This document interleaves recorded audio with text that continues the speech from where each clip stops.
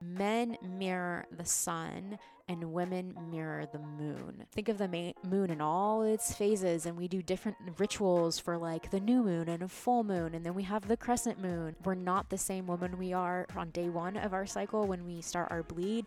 In day 15, our energy levels, our appetites, the things that interest us are all so different. This is the Medicine Podcast. I am Mimi, mushroom queen, AHCC educator, and culinary nutrition expert. I am quite obsessed with providing the unique knowledge for those that want to prevent disease in their body, in their mind, and in their relationships. If that's you, then you are in the exact right place, my love. Let's go take the medicine. Hola, hola, my babes. Whew, okay, we got a juicy one for you today. I'm going to make this a pretty quick intro because this episode is a long one, as you can see, but it is so worth your time, my boo.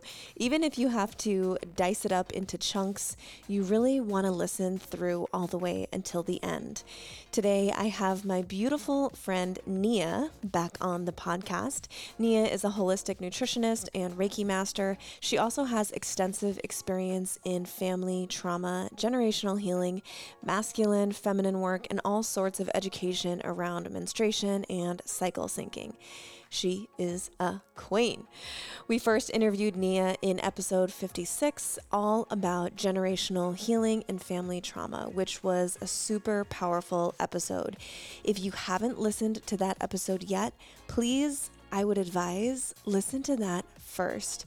You're going to get so much more out of this episode if you understand the basics of what Nia does and how she helps people in the world.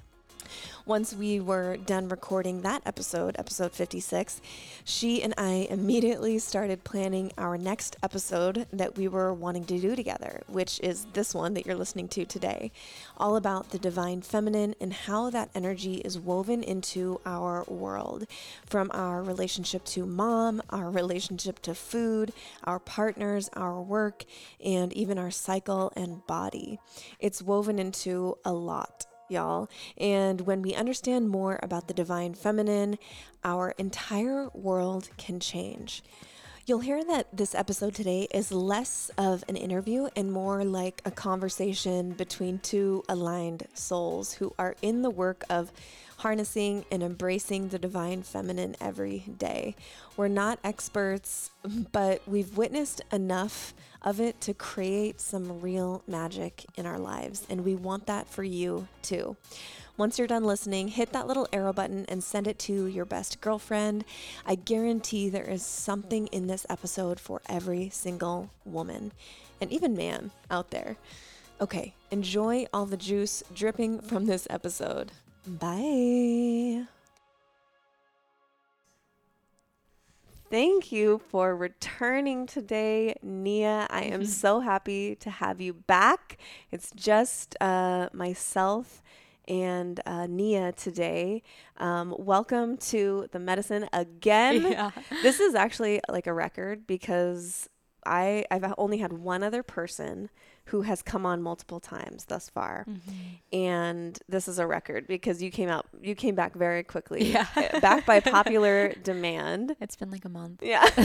Well, since recording time. Yeah, right. And I knew like before you even left that first day, we were already talking about and planning in detail like the next time you were going to be on, because it was so evident that this was literally just the tip of the iceberg. We were only like scratching the surface. Oh, yes. And there was so much left on the bone that is Nia. So much meat left on the Nia bone.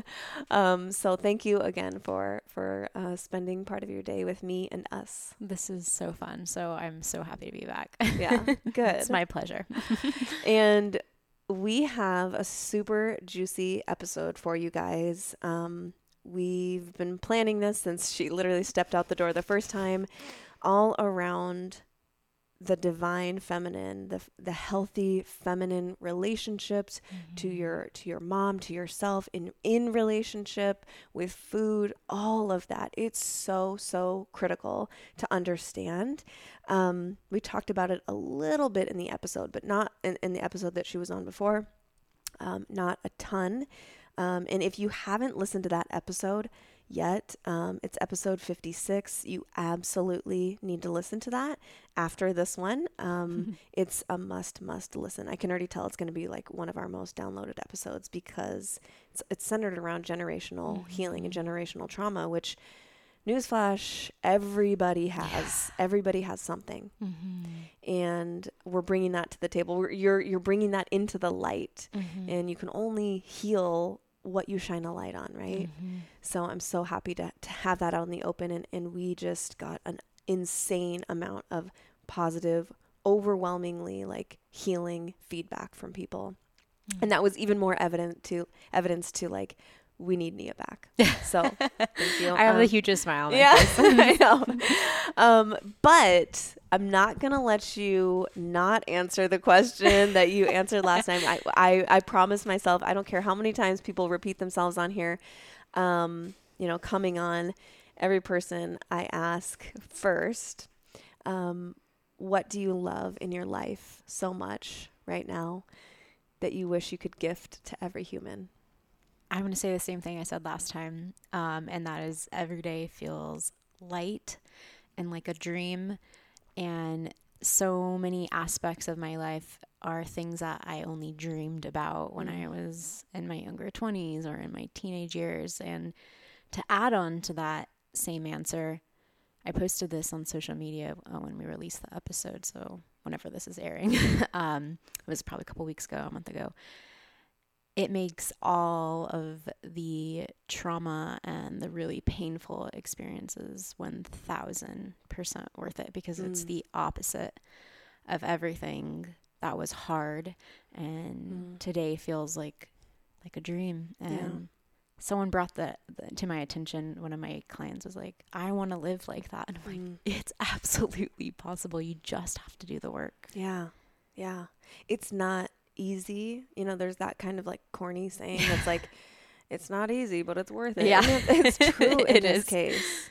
It is something that like you have to show up basically every day, be really kind to yourself for a long time. I still have to show up for myself, and it's not always fun or sexy or what I want to do. But once you're on like this spiritual or healing path, it becomes a no-brainer. Like, do I want to suffer, or do I want to take the road that's probably less traveled from whatever predicament or situations I've come from, or even what people are doing in my environment?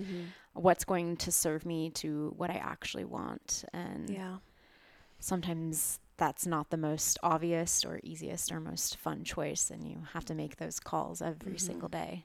Yeah, and it's not a quick fix. It's not a flip of a switch. And I don't think we ultimately, I don't think we want it to be. I don't think our oversoul or higher self wants it to be, because that's really what builds the confidence in yourself that, I can do hard things. I do hard things. It was really hard. It seemed almost impossible, looking at the odds that I was against or whatever, but I did it. And I'm sitting in that feeling now. I'm sitting in the reality that myself so long ago pictured and wished for. Yeah. That's a really good feeling. It is. And I feel like I don't look at that, because I was just telling my husband, I was like, so many people are kind of in awe or shock from the things that I've overcome, because I don't talk about them too often anymore because they're the past for me. And I don't know. I think there's just this assumption when we see people doing big things or living their life, they were just handed that thing. Right. And it's I was or you woke not up, handed these things that I have today. And I try not to take them for granted, but yeah, it feels really, really, really good when I do sit there and have conversations like this, or and reflect and damn, I'm allowed to I received that. Yeah. I received that. Yes. Damn, that was a really I did something really good. And I'm sitting in that and I get to like reap the benefits and the rewards of and help other people. Yeah. That's the like, and that's really like the gift that keeps on giving, where it's like, I've gone through this. So like, I know how to give some little nuggets of wisdom here and there to help people in their journey. And oh man, that is, it's the best when it's like, you keep getting reminded of how important this is, and helping other people through it is kind of a reminder to yourself that like, oh yeah, it's hard, but I did it. And like, you keep getting that like reward. Does that make sense? Yes, Like you keep you get to, in the best way, experience that reward. Like, oh yeah, I'm through that. I feel good. Or that's so behind me now that I get that all the time with clients when it's, whether it's food or their weight or family trauma, when I'm sitting with them face to face, whether it's a Zoom or in person, I almost like drop down into that space and like, that was a very real problem for me. And now it's not. And the fact that I get to now share like the other side of like what can come from this problem when you heal it, it's very humbling. It's almost like, you know, you're turning the thermostat up 1 degree every week or something like that.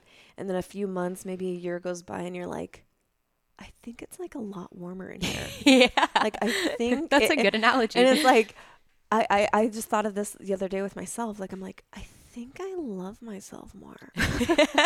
I think I'm nicer to myself. I'm a little bit more obsessed with myself. Yeah. It's like, I'm not as critical on my body as I was a year ago. Huh. Cool. I guess know what you're talking about. I guess it's working. And I'm not perfect by any means at all, but I'm like, yeah, I'm nicer. And you get to sit in that and really just acknowledge it and like be the giver and the receiver of a gift, you know? So, I relate to the body image thing. Yeah. Oh, good. Yeah, I can tell. Like, I just, you just exude a brightness and a confidence about yourself that is so engaging. And like, you see someone and you're like, I want whatever she's having, you know? But for anyone who hasn't maybe listened to the last episode, where we kind of gave you a little intro and told the people kind of what you do in the world, can you give just a quick synopsis, maybe not of like your whole path, but like what you do today and how you help people, and then we can get into the juicy bits. Yeah. So my real job, I'll put this in air quotes, is I'm a holistic nutritionist. But that's not all that I do. So a lot of the times I'm helping people really just in toxic cycles that have been a result of trauma or poor relationship with food or poor relationship with their body. So it's like mind body healing / life coaching. I love it. I love that there's so many opportunities now to just create your own title and be like, it's really weird and it's kind of niche, but it works and people need it. Yeah. Cool. Okay. So you got a little idea of what she does in her day to day. Can you give, we're going to be talking a lot about, I wanted this whole episode and this whole flavor to be around this divine feminine and all that it encompasses. And that's such an umbrella term, right? Because it literally just like has a web that just dives into so many different areas into our life. But I think, I was actually thinking about this in the shower this morning, random, but if someone were to ask me, or if I were to answer the question that I ask every guest, which is, what do you love in your life so much that you wish you can give to every human? This is one of those things that I think really every person, if they had a healthy understanding, grasp, and relationship with masculine and feminine energies, understanding them, how they work in people, how they work in me or, myself or the person, like understanding that is like knowing a secret of the universe. Oh, totally. I remember when I first found out that there were different energies inside every person, and that it was different, and it caused you to see the world in a different way or interact or perceive things in a different way, and that you could actually understand them and grow to, I don't want to say like understand them in a way where it feels like you're speaking the right language to your partner, right? Where I understand that he sees the world through a masculine lens, and how can I approach him that he will hear me in the way that he wants to receive what I'm saying, rather than I'm annoyed with him. This is how I want to say it from an annoyed feminine, whatever. How is he actually going to hear that? He's going to hear it as pokes and jabs, and he's going to get defensive, right? Yeah, that's too real. And so understanding that, there's a different language that I can speak where he'll hear me and he'll respond in a way that we're honoring each other and we're actually helping to bring out the best of our partner. I like that because there's this like cheesy meme that it's coming to mind where it's like the guy is like leaning on the couch and he's thinking deep in thought, and then the woman's like, oh my gosh, like has a bajillion thoughts going on, like I wonder if he's mad at me, blah blah blah, and like there's like a thought bubble above his head and he's like, I wonder if I'm gonna go on a motorcycle ride later. It's like, that's so true. Like women are so emotional, and we have more, I don't want to say that because men also have that ability to, it's more easily accessible and socially acceptable for women to access that part. And it is natural for us to communicate with one another in that way. But for men, that's not like their first like language for them to understand that. So if we could learn, there'd probably be less conflict in relationship. And less feeling of like, I'm not enough. Yes. I'm not worthy. I must not be what he wants or what he needs or what he desires or whatever that is. It's like, no, you just need a few different words, honey. And I remember last episode chasing, and I re-listened to the episode and I was like, yes, it's so true. Is like often when women are jabbing at men, or they're not meaning to, they're just trying to communicate their needs and feel that as jabbing, they can also feel like, am I doing enough? Like, am I serving her? Like, am I ever going to be good enough for her? And that's not what the woman is intending to say most of the time. Yeah. Yeah. Oh my gosh, it's so good. There's so much there between the masculine and the feminine. And I'm so grateful to have like to understand that now, because that's where I feel like I'm living a dream is in my relationship. You can see that clearly between you and Chase. I'm so glad. I want more of that. Yeah. That's where I'm learning a lot. And it's like we've been through the shit and I've been on the other side. Like the pendulum is over here on the right, beautiful passion and love, and we treat each other with respect, but it's also swung the complete opposite way. I've experienced both ends. We both have. And I am never going to take it for granted. And it is worth all of the work, because living in a dream with your partner, like I really don't mean this in a way where it's like boastful or like a showboat way at all, but I want it to feel like, oh, there's hope. Yeah. Because if Mimi can do it, they were divorced, had a literally dead, dusty relationship, and swung the other way where now she feels like she's living in a dream. Yeah. It is absolutely I don't think you're feeling boastful, or I don't perceive you as boastful.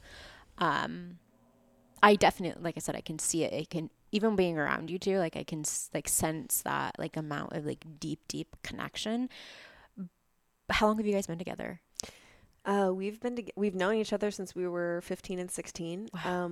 We obviously had a break where we weren't together for a few years. So total, it's been about 13 years. Wow. I think what happens with a lot of people is like when they find that end point, they don't continue to do the work, and it just like ends up in other relationships.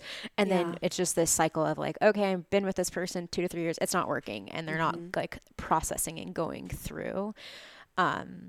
So I think that's like most evident in yours is like, okay, let's come back together, regroup, fix what didn't work in that round 1, and round 2, like, let's make this so that this is for the rest of our lives. Yeah.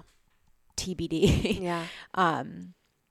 And I think a lot of people, like, they stop and then they just like a cycle. Another form of a Right. cycle. So I really want this episode to be an asset for anyone who's listening. Probably mostly women are going to be drawn to this if it has divine feminine in the title, but really anyone could listen to this and get some insight on this. But I want this to be an asset for women understanding their kind of role and that you do have the power. You are a sovereign being. You can create your heaven on earth reality. It's so possible because you and I have both done it. Yeah. And we've been through a lot. It's not like our lives have been rosy. So, so we can do it. And this episode, I really want to be an asset for anyone out there who's like, oh, I can't get past this, or we can't get past this bump in our relationship or whatever, or I can't get past this, the way that I view my parents or food or myself. We want to touch on all of that today so that there's some nuggets of wisdom and insight in all of these areas where the divine feminine affects us or lack thereof affects us and how we can approach them with kind of a holistic, healthy view, I guess. So first, I want to talk, if you would share a little bit about your relationship. You've had a kind of a tumultuous upbringing and childhood. And if you could just talk a little bit about how your relationship, what the relationship with the feminine was like in your life and how that affected you coming into like being an adult. Yeah. Whew. So I said this in the last episode, but I basically didn't know who my biological mother was until I was 20. And I grew up around this woman as well and went on vacations with her, and I didn't know it. My mom, who I call mom, is actually my biological aunt.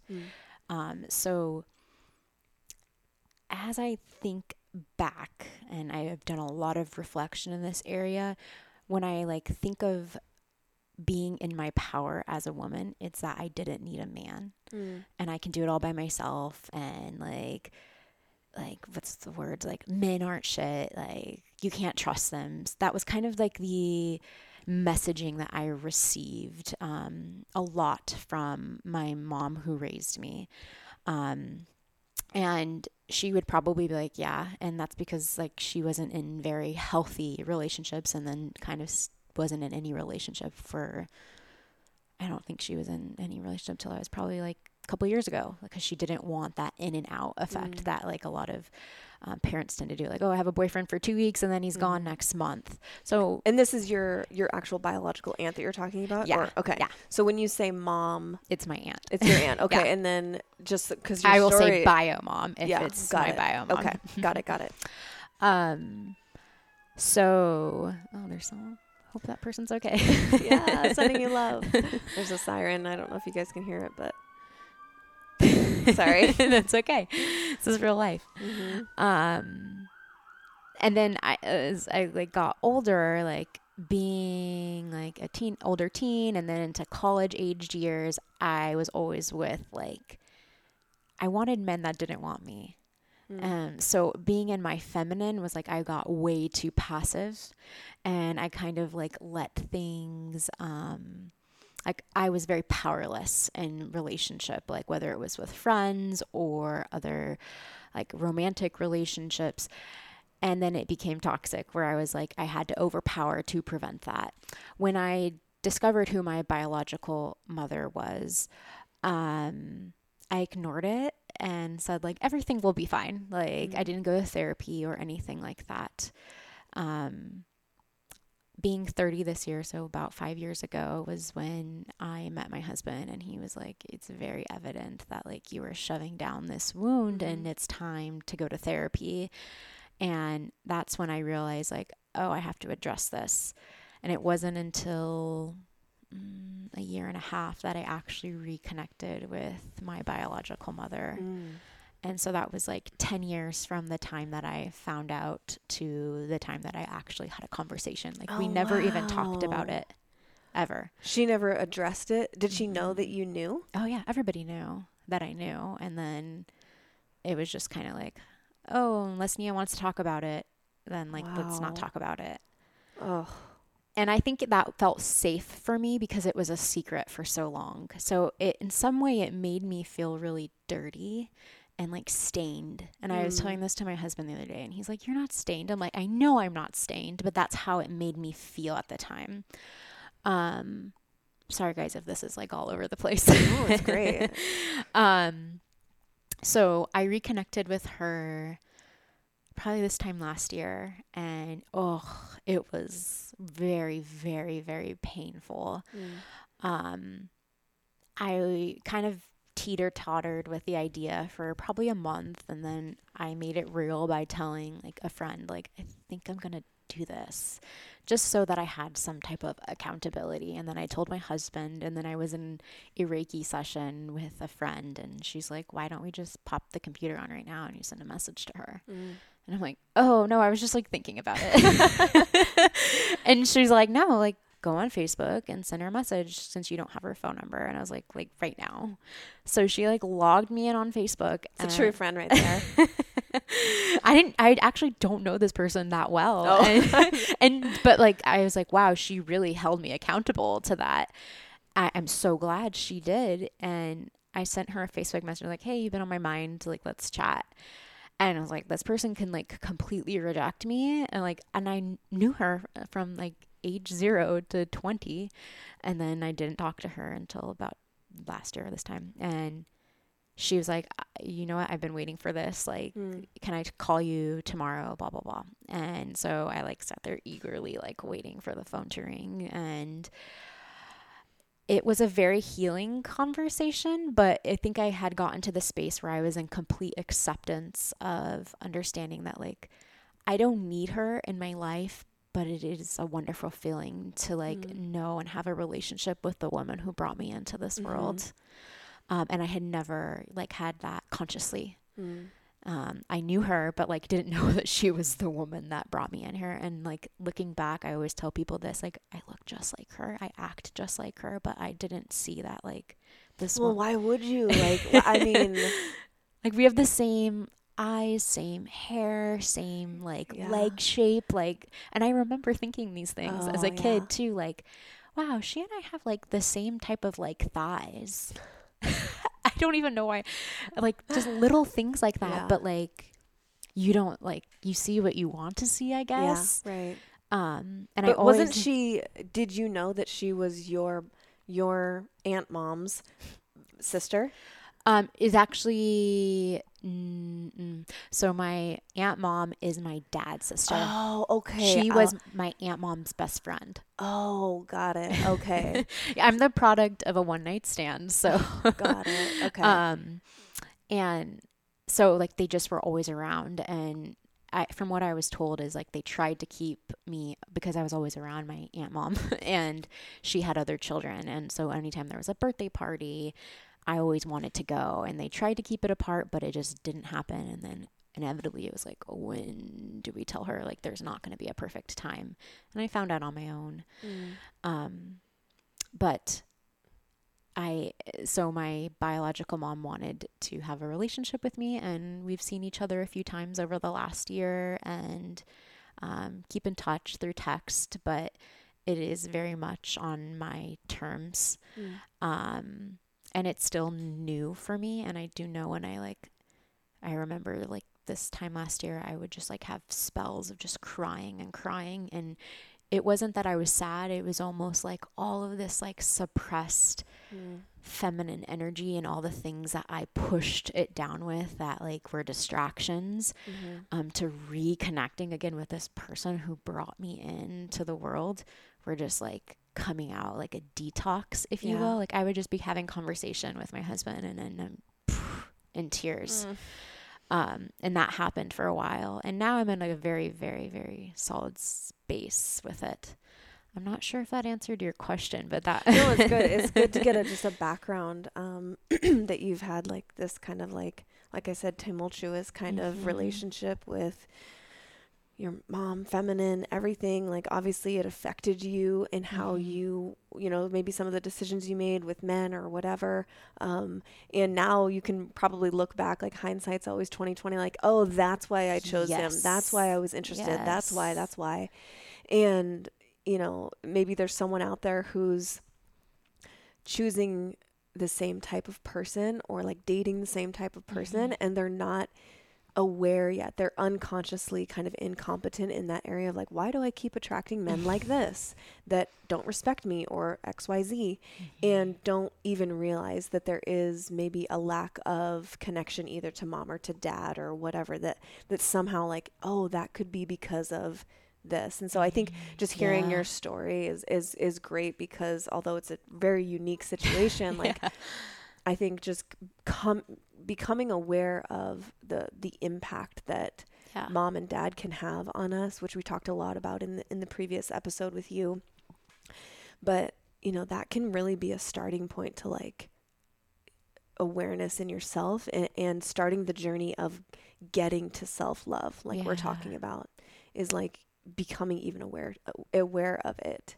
And so I'm curious for you in your situation, when did you start, like, you said you went to therapy, and then from there, did you start like doing the work, like healing the relationship on your own? Like, what were some things that you did to get to this point where you said, I kind of accepted it and consented? I know you've used that word a couple times. Consented, like, what did you do on a daily basis maybe, or that maybe someone else could, like, that's where they could start too? Yeah. One of the best decisions I ever made for my overall health was getting completely off moldy coffee. If you are on a mission to get to the bottom of mystery symptoms and feel your best in life, this is something you need to know about. I have now lost count of the hundreds of people who tell me they have given up on coffee and caffeine, not because they wanted to, but because they thought they had to. Because every time they drink it, they feel shaky, anxious, brain foggy, have skin reactions, or digestive issues. I then explained to them that, my love, you are more likely having a reaction to the mold and pesticides in your coffee, not the caffeine. The sad and shocking reality is that up to 91% of coffee beans used in America are contaminated with mold, not to mention the 42 different chemicals and pesticides sprayed on most coffee beans before they are even harvested. So if you have persistent, unexplained brain fog, sore joints, fatigue, immune issues, or other mystery symptoms, it could be from moldy coffee you are unknowingly pouring into your precious body every day. No pill, no potion is going to help us feel better if we don't first remove the negative stimulus, like the moldy coffee. Here's the great news. If you love coffee, you don't have to give it up. Every day I drink delicious, mold-free, pesticide-free coffee that supports my overall health in the best way. It's my Reishi King coffee. King coffee is organic coffee mixed with the spores from reishi mushrooms. This unique and potent combination allows me to enjoy coffee while also supporting my hormones, my immune health, my nervous system, my digestion, my mood, my stress levels, and so much more. If King Coffee was a pop star, she would absolutely be Beyonce, potent and divine. If you love coffee, I invite you to ditch the mold and try King Coffee for yourself. It was one of the best decisions I ever made for my health. I can't and won't go back. To learn more about what makes reishi spores and King Coffee so unique, you can check out episode number 6 of this podcast. And to grab your King Coffee, do not buy on Amazon. That is illegal and expired product. Instead, go to themedicine.myorganogold.com and search for King Coffee. You can also just check the show notes or my Instagram bio for a direct link. Bringing you only the best and only what I'm obsessed with. Cheers, boo. So I started with traditional therapy, and I think that's just because, like, I wasn't so fluent in healing and all the different options. And I had a really very kind therapist, and I remember her telling me like, this isn't like very common and like normal, quote unquote. And I'm like, well, it's my life, so it's pretty normal for me. And she's like, there's a lot of things that like, it's really good that I had moved away from my hometown and home state. And like, she's like, you can process this in the way you want to on your timeline. And it started with like having gratitude that I had a family that loved me. Like, even though like my parents, quote unquote, abandoned me, I still had my aunt, mom, and my grandparents. And just like, for every parent that was taken away, and I feel like I got like 10 like people that stepped in. So it started with a lot of gratitude for that, but then I realized like that was like almost like toxic gratitude, because I wasn't really coming face to face of like, this actually really, excuse my language, fucking hurt me. Like really, really, like there will be points where like, if I just sit in it, like I can stew and get angry, but not so much anymore. And then after like just sitting with that, it like kind of turned into anger and like really letting that surface. I was talking to a client actually the other day, and I was like, I used to be a really angry person. And then like their eyes were like, yeah, right. And I'm like, no, seriously, like my aunt mom would like joke and call me like an ice queen. And because it was my way to protect myself of like, I wouldn't hug her. I wouldn't like be very like emotionally attached. I was very matter of fact. And I think like I really deep down wanted those like connections, but like in some way, like there was this piece of me that couldn't trust my family because they kept that secret for so long. And I was angry that they didn't do it the way I would have done it. So when I got to that point, like I would just become this like total other version. Like maybe I'm telling you wouldn't recognize me. Like one time they threw my latte away that I put into the fridge, and it was like this like, I think it was like some type, it's called moon milk, and it was like all these mushrooms, and I paid like $10 for it, and I was like, oh, I'm full, I'm just gonna put it away. And they didn't know what it was, so they tossed it. And then the next morning when I went to go into the fridge, the thing was gone. And then I asked them like, where's my latte? Oh, we threw it away. We didn't know what it was. I screamed at the top of my lungs, and my husband just looked at me and was like, what the hell? Like that was just like pent up, like, okay, something needs to get out. It wasn't about the lattes. And like I was just so like stewing in that like toxic masculinity. Like I didn't know how to be this soft version that all my family and like chosen family and friends and community in San Diego knew me as. But when I sat with that anger and like really allowed myself, I started to not come home as frequently. Like I used to come home every couple of months, and then it was like every 6 months. And that's when I got into like spiritual and energy healing and approaching things from that energetic level over quarantine. And I told me, I'm like, my family doesn't know this, but I'm not sure if they'll listen to podcasts, but I'm very open about this. Me and my husband hired a relationship coach, and it was like, again, all those things that we were distracting ourselves from, we had to literally be in our 700 square foot apartment and sit with. And a lot of that was like, as the relationship coach described, was like, it almost felt like I was pushing my husband into this corner of like telling him what to do and constantly being in my masculine. And it wasn't a place I wanted to be. It doesn't feel good. And anybody who is in that and constantly operating and like making demands and showing up in that way, there's something with mom or dad there. And anyone who always presents that to me, I'm like, well, what's your relationship to your mom? Or how did your mom act in relationship to your dad? Was your dad even present?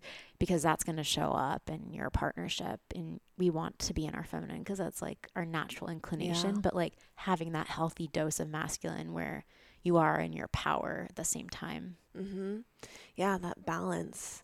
And it's not a 50-50 balance, I think, for a lot of people. I think if you are a woman and you feel like you have a feminine essence, like at your core, if you want to be penetrated, mentally, physically, emotionally, all of that, like then you are feminine. If you're the basis of your existence is like, I want to feel loved and treasured, and I want a man who is wants me and desires me and all of that. Like that is truly a feminine essence. And that's kind of the dominant essence. That's kind of the dominant energy in you, but you still have that masculine. Mm-hmm. And the way that I like to think about it is like my own inner masculine has to sometimes take care of the more dominant feminine. Yeah.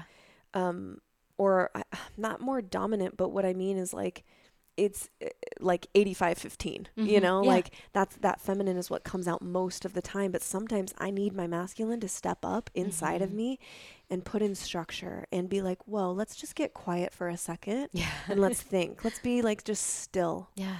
And that's my masculine taking care of my feminine for my own being, that so I can show up in the right way. And so just if anyone's listening, they're like, I don't know if I'm feminine or masculine or whatever, because it can feel like, I think a lot of people are out of balance. Yeah.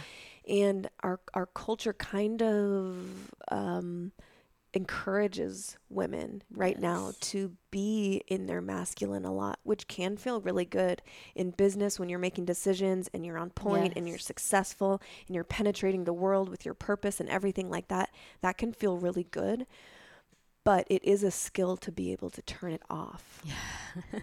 And to when you walk in the door or when you close your computer and you're still just at home with your partner because it's quarantine and this and that. Now we work together 24/7.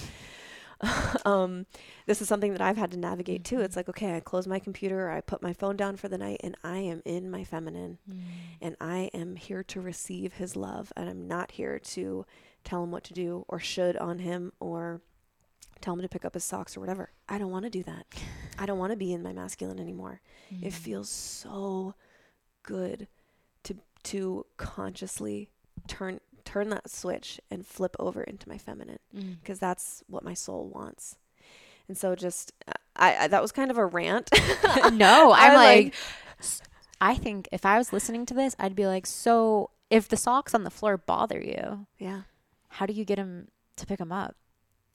Or do you just like learn how to not let the socks on the floor bother you? Because that's a very real thing. It is a real thing. It was a real thing for me personally. In part one, I would get so fed up because Chase was blessed with a mother who did a lot of things for him. You know, that went over into our marriage, and he has this incredible ability to take off his socks and leave them and just walk over them for a week. And that's his choice. Incredible ability. Such a nice. I hate when they're in front of like really random things though. Like my husband leaves his shoes in front of the fridge, and I'm like, well, who just decides to take their shoes off? I know. While they're looking for lunch. It's like there is always going to be those weird, silly idiosyncrasies that make our partner, that make our person, like that's our person, and that's part of his being. And like, of course, it would be awesome if they every single time were in the closet every day. But how it worked for me was I first had to ask myself, is this truly important? And I was really honest with myself. And I thought, in part two, no, this isn't important to me. So how I view it now is, I say that this isn't important, but if it got to the point where I was feeling some sort of bitterness or whatever inside of me, which is not, I'm never going to suppress that again, I would have a check-in from him or with him. And that would be part of what I would offer as like, hey, I would really love more of this from you. I would love more help with like kind of just like picking up simple things like our clothes on the floor or whatever. And in a really gentle way, allowing him the opportunity to come to my rescue in that moment of like, this is like kind of, I can feel like anxiety building up in me because we're here all the time. And like, I want to make sure our space is, you know, clean and tidy. And I think if we both kind of like worked on it together, it would provide me a lot less anxiety. And I would just like, that's what I need more from you. Like you're presenting it in a way where he gets to come and be the hero. And that feels really good for a man. He's able to like, if he's a good man, he's going to want to, and he might not be perfect every time, but like, instead of being like, motherfucker, you don't ever, you never pick up. You always and never like are things that you want to avoid, because that puts that masculine in like a defensive where he's going to want to fight or flight. And now he's going to want to like poke at you and be like, well, you always do this. You always leave your dirty dishes in the sink. And I always like, that doesn't work for anyone. So I think that would be my answer, is like, it seems so small, like socks on the floor. Like, well, okay, you don't need to have like a sit down ceremony with your partner just to tell him to pick up his fucking socks. But really, if you do the small things like they're big things, oftentimes those big things don't even come up because you're doing a little bit every day to either like, no, it's not actually important. And if he wants to walk over his socks every day, then that's his choice. He is a grown-ass adult. He can do that. And if I choose to pick them up, I'm doing it as a gift to him, not out of bitterness or being his mother. So yeah, I do pick up Chase's clothes sometimes, but I make sure that what's in me is the feeling of, this is a gift, because I know he's really busy and he's stressed with work, and maybe that extra 2 minutes of picking up our clothes is like, he doesn't have, and he's actually jumping onto his next Zoom call. And this is a gift because I'm taking away maybe even just a sliver of 0.1% of the stress that can come in his day. And I want to gift that to him. Beautiful. So those are just some like ways that you can do those little things like they're big things. Yeah. I love that. I think this is an area where I'm definitely still learning as part of like being in my feminine. I find that like it's where it's most prominent is in my partnership. It's funny, you were saying like, oh, we want to be cherished. And I'm like, I have all of those things, and this can happen for a lot with like that mother wound, is like when you are in a very healthy or like nourishing relationship, it can be what you push away to, because it's so scary to receive. And if you had like really toxic examples growing up, like through your own parents, or you didn't even have like positive examples, maybe dad left or mom wasn't in the picture, when you have the thing, like it might be something that you sabotage too, or say like, or pick out what's wrong with that person, when really it's like, no, this is actually what you want. That's like your subconscious mind almost like trying to go to what's familiar, which can be a pattern of those toxic men showing up if like maybe dad wasn't in the picture or whatever it is. It's what feels most comfortable, but your soul's like, no, we don't want this. Right. And I think that goes back to getting kind of the root cause of like, or the root of whatever it is that's bothering you or that you're concerned with about your partner.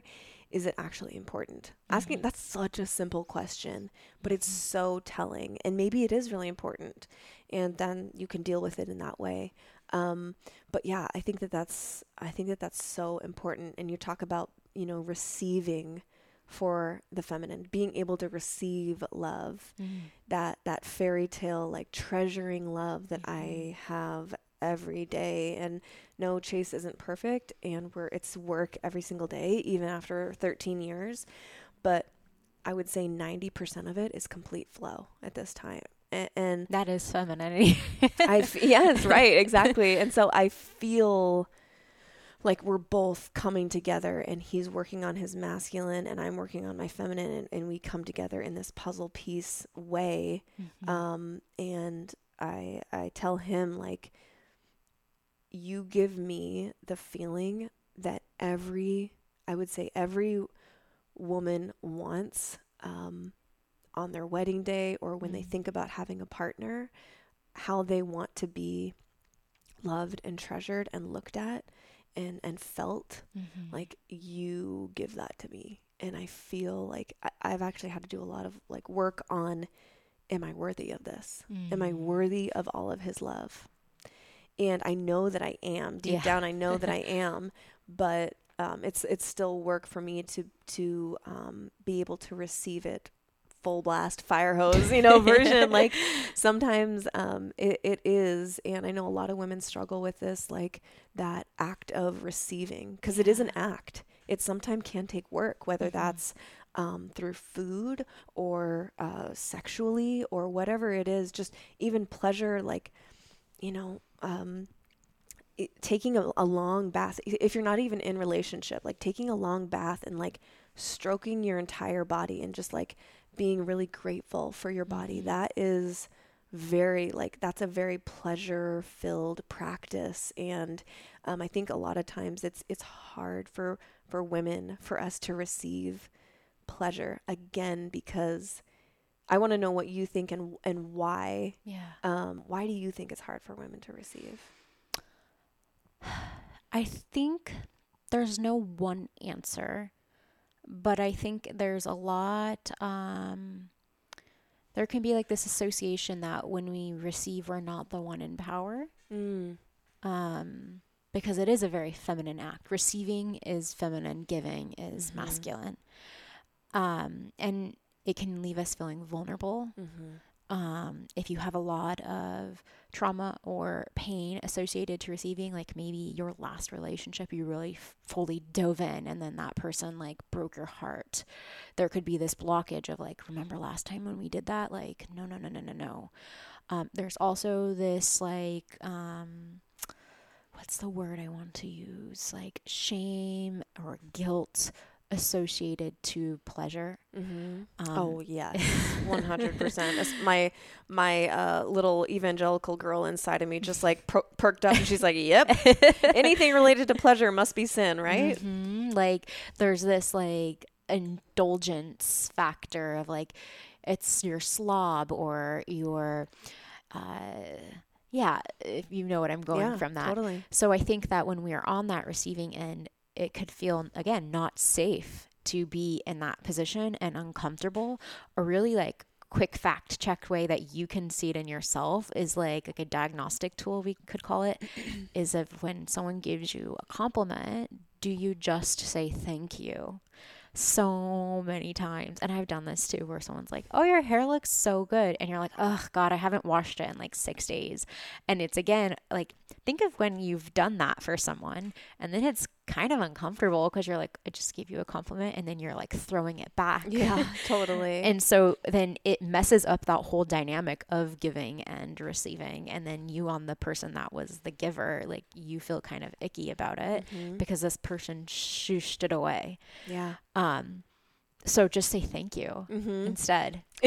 I've done this and sometimes it's awkward. It's so uncomfortable. Like, wait, okay, so, but do I have to also say something bad about myself too? Like, or do I have to give you a compliment too? Yes. Like, just to say like, oh my gosh, thanks so much.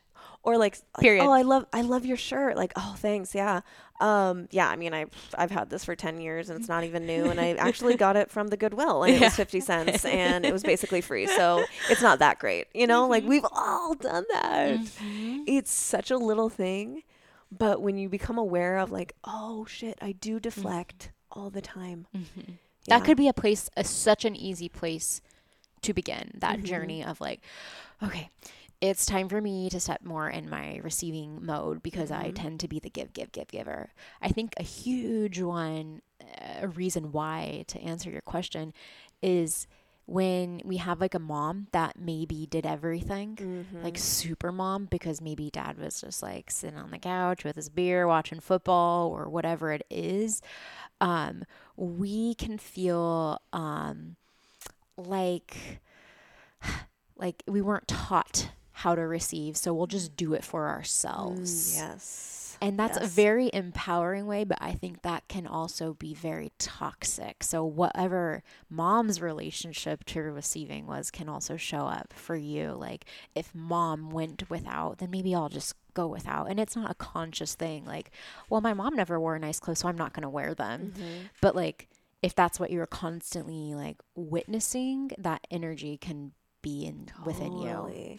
Yeah, totally. I am even just like thinking back on, you know, myself. My mom was, she was single for a lot of my life. She's been married multiple times, but a lot of that time she was single, and I witnessed her doing the housework. Like my mom can fix anything, literally anything. Like I think she could build a house. She is so amazing because she had to do it. One, I think she's skilled at it, like knowing how things work and doing that, but also like she had to do it so much for herself that although she was very loving towards me and my sisters, like I've never doubted for 1 second that my mom loves me. But I saw her doing for herself a lot. And I've never really, until her current husband, my stepdad, shout out Tom, who is an incredible, incredible man. It's only been really him that I've seen my mom able to receive from a masculine in a healthy way. And I can tell sometimes it's still a little uncomfortable because she, for so long, did it for herself. Yeah. And how I see that showing up for me is it's the little things, right? It's little things that are like a little insight into like what something is, something that might be a little bit deeper. But sometimes I'll begin a sentence and I'll have something that I want Chase to help me with, like, hey, can you grab? And then you just do it yourself. I'll think about it and I'm like, actually, it's fine. I'll just do it. And he's left in like, what? Like, I don't even know what you need. And so he's left being like, no, finish your sentence. Like, tell me, because rather it's not like, oh, I don't think you can do it right. It's more like, I don't want to inconvenience you. Yeah. And so, but he's left feeling less than because he feels like he can't deliver whatever it is that I need. Yeah. And it's something small. It could be literally like, go grab my water bottle. Yes. It could be that, or like, oh shoot, I forgot to put salt on the table. Can you grab that? Actually, I'll just do it. And he's like, what?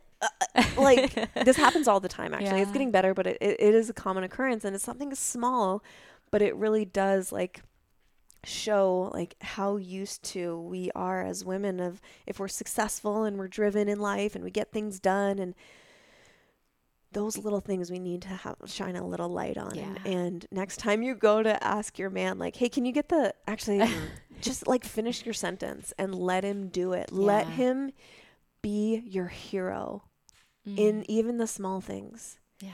And not that you need that. Not that you can't get the salt by yourself. Yeah.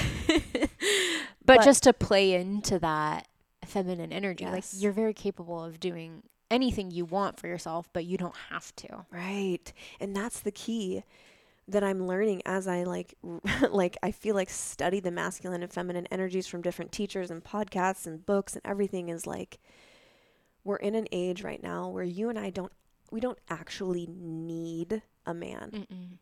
I can make a salary. I can find a place to live. I could even have a child by myself if I wanted to. The science exists. But I choose a man. Yeah. I choose him, and I choose him every day, and he feels that. Like, I want you. I want you to be my hero. I feel my best when you feel your best. Yeah. And so like that's just like icing on the relationship cake. It's like, this is not to say that any woman out there is not capable of doing it on her own. I think we've all shown like we can do it on our own. It's not, and it's also like think of those times where we have done it on our own. Sometimes like it's exhausting. Yeah. Like, and it might not be fully like joyful. Sometimes like I think a lot of people who are in that space of like, okay, I can do it on my own and I want partnership, like understand that like this is like something that will bring more joy and pleasure, but you have to get to that space of like, okay, I can let down a little bit of these walls or blockages that I've created, because something that someone told me once, and it's kind of always stuck with me, is like, as long as you're like playing with the jokers, you're never going to be able to receive the love and pleasure and adoration from a king. So 100%. Like, you're not even in their realm. No, they're two different archetypes. And they're like, it almost seems like they're from completely different decks. Like, having had both, like, yeah, it's so true. We need t-shirts and we need to sell them or just give them to every girl at birth, really. One thing that I did want to talk to you about, because you are such a wealth of knowledge, kind of switching gears here to something that every woman has to deal with at some point in their life. And I don't even want to say has to deal with, but that's how it can feel sometimes. And that is our cycle and periods. And even the language around like, oh, we have to deal with it. I mean that we don't get to choose whether or not we, right, exactly. Well, we could get on birth control. Right. That's what I mean is like, we don't really have a choice in the Yeah. matter. And so I do want to touch on that because it's something that you have a lot of knowledge in, and I would love to hear your take on just periods in general, like the Yeah. cycle, maybe what it represents or how you view it. And then we can get into like some details of like the cycle syncing that you talk about. Yeah. So your cycle as a woman, like that is probably one of the strongest representations of feminine flow. We call it a flow. And when we experience PMS or anything that's like really negative or painful or heavy, when we think about our period or our cycle, you can think of that as a kind of like a really deep insight to where blockages exist in your femininity. Because ultimately we just want the period to just flow right out of us, and there will be like, you won't not know that your period's going to come, but ultimately like we just want to be like kind of a little bit surprised, like, oh, there's my period, rather than being alerted with all of these like horrible symptoms like cramps or tenderness, or acne, or whatever it is that is very dominant for you. So this has a lot to do with the sacral chakra, which is the chakra that is right, probably like a couple inches beneath the belly button. And it includes all of like, whether you're male or female, your sexual organs. So for women, the ovaries and the vagina and everything, and that is included with that. It's also the low back, and it's the home of our femininity. So if you are experiencing those kind of symptoms that we associate, we call this like that week before our period, like the PMS week. And it's like, it's actually not supposed to be that. It's just called premenstruation, like the week before that you menstruate. But it's always marked by those heavy PMS symptoms. And so thus it's become this really negative thing. So think about, and this is like where you can see like maybe there is a little bit of like a small trauma related to it. Like the first time you ever got your period, probably really embarrassing or scary, or like, what the fuck? I know when I got mine, I cried because I was just like, all I know is that this thing sucks. And like the things that like my mom would tell me, like they just didn't seem fun. Like, and then now like, what? I have to deal with this the rest of my life. Like my pink underwear are ruined. So like, it was not like a fun thing for me. And then like, then it got marked by cramps, and then it was like, didn't feel really good. And thus like from the age of like 12 to about, I'm going to be 30 this year, so about 28, it just started to become this like really like dreadful thing. And there were only 2 weeks out of the month that I would feel like my normal self. So insert the practice of cycle syncing. It's viewing your period as this like beautiful tool to tell you what's not balanced in your body. And I wrote this on my Instagram a couple months ago. It's like almost like the report card, and telling you like what's balanced, what's right, what's wrong, what you should do more of. So if you ever like had a period where you're like, I actually feel good. Like it didn't get any PMS symptoms like I usually do. Like rinse, recycle, repeat. Keep doing whatever that is. So every week you could kind of see it as like, as women, we're not supposed to be doing the same things with our body. This is also something that if you follow me on Instagram, I say like men mirror the sun and women mirror the moon. So we think of the moon in all its phases, and we do different rituals for like the new moon and a full moon. And then we have the crescent moon, like there's different things. And so like, we're not the same woman we are on day 1 of our cycle when we start our bleed. In day 15, our energy levels, our appetites, the things that interest us are all so different.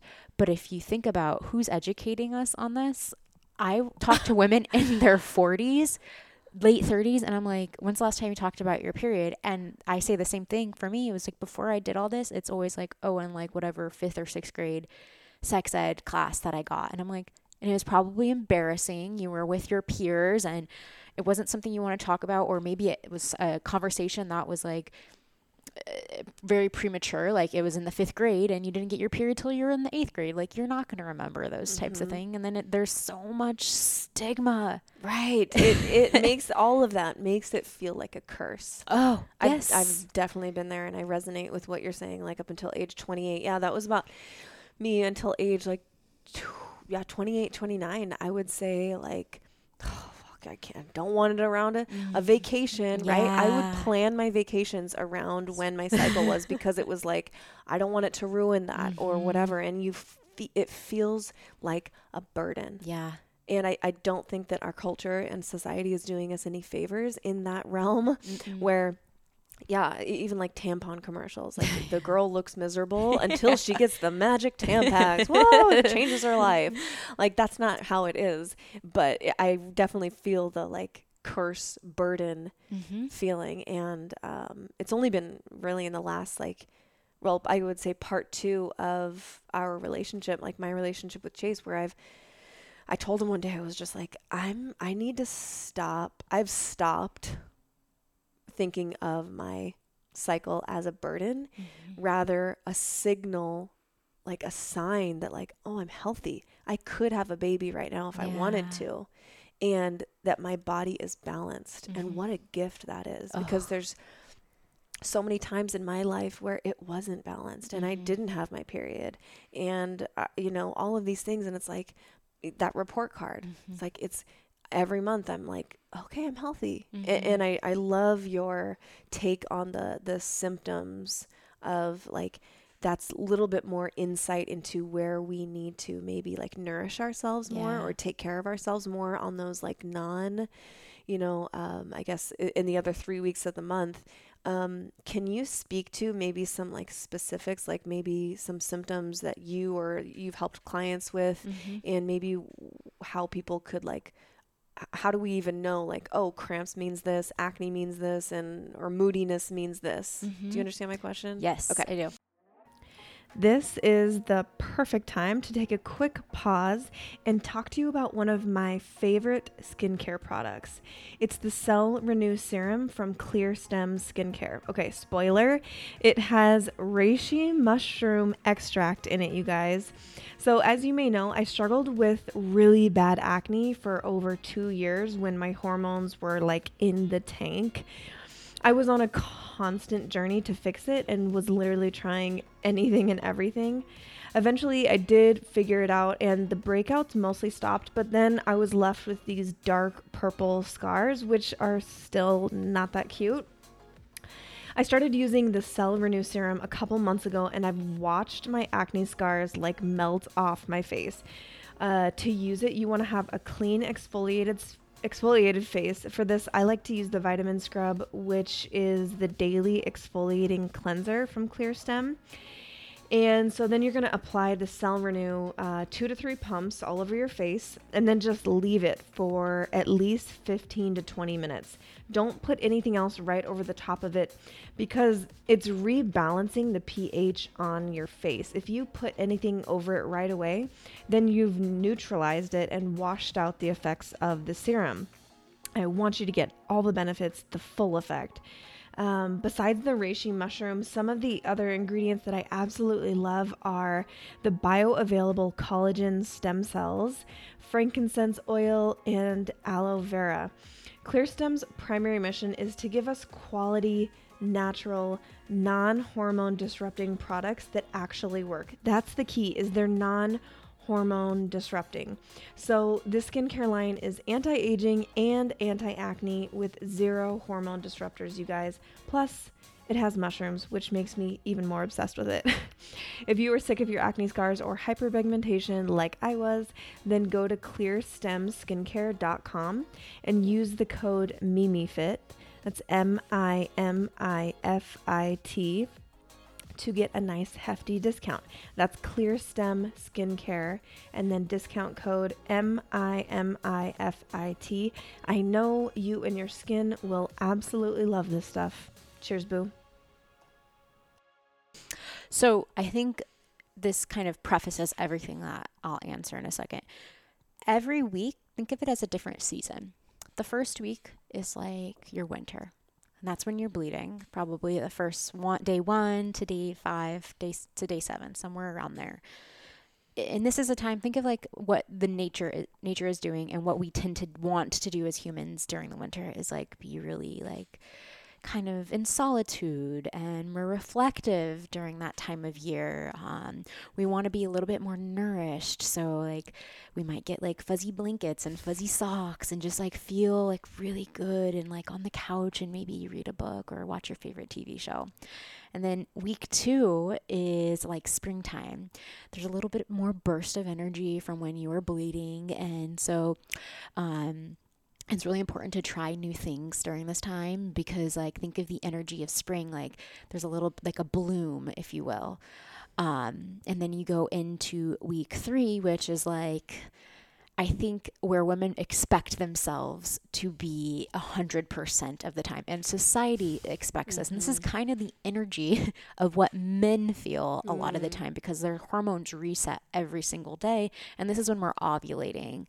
And it's like the energy of summer. So like you just want to do all the things. You're a social butterfly. You talk really fast even during these times. And then what happens where women get really hard on themselves is like that switch from week 3 to week 4, where we're in premenstruation, and that is fall. So very much like spring, where now your energy is waning, and you are getting into this space where like you were so social, and then you might experience a little bit of blow, or your energy starts to go down and decrease. And then you're like, well, last week I was at this level, and like, why am I doing this? And then if you have no knowledge of like where you are at in your cycle, it's really easy to get into this like victim mentality, because literally like our hormones are switching. And it could be like this like very common scenario where women are looking in the mirror, and say you're on day 19 of your cycle, which is the very end of ovulation. You're like, yeah, I feel so good. Like I am in complete acceptance of like my cellulite, my stretch marks, whatever. And then day 23 rolls around, and that's when you're getting into that premenstruation phase, and your body literally looks the same. And you're like, oh my God, like I'm so fat. I hate myself.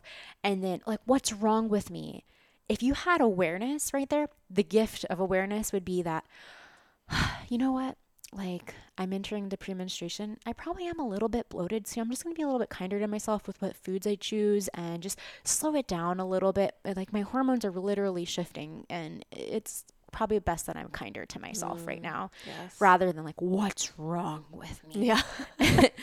And so many women get into that space. Absolutely. I have to catch myself, and I'm like, me too. Nia, you are about to bleed. Yeah, like your body's preparing. Literally, I feel like you're like reading my internal diary right now, because like, yeah, day like 17 of my cycle, I'm like, damn, my stomach is really flat. Like I feel really good. Looks great. Yeah, like I look awesome. I feel awesome. I am super horny. Let's go.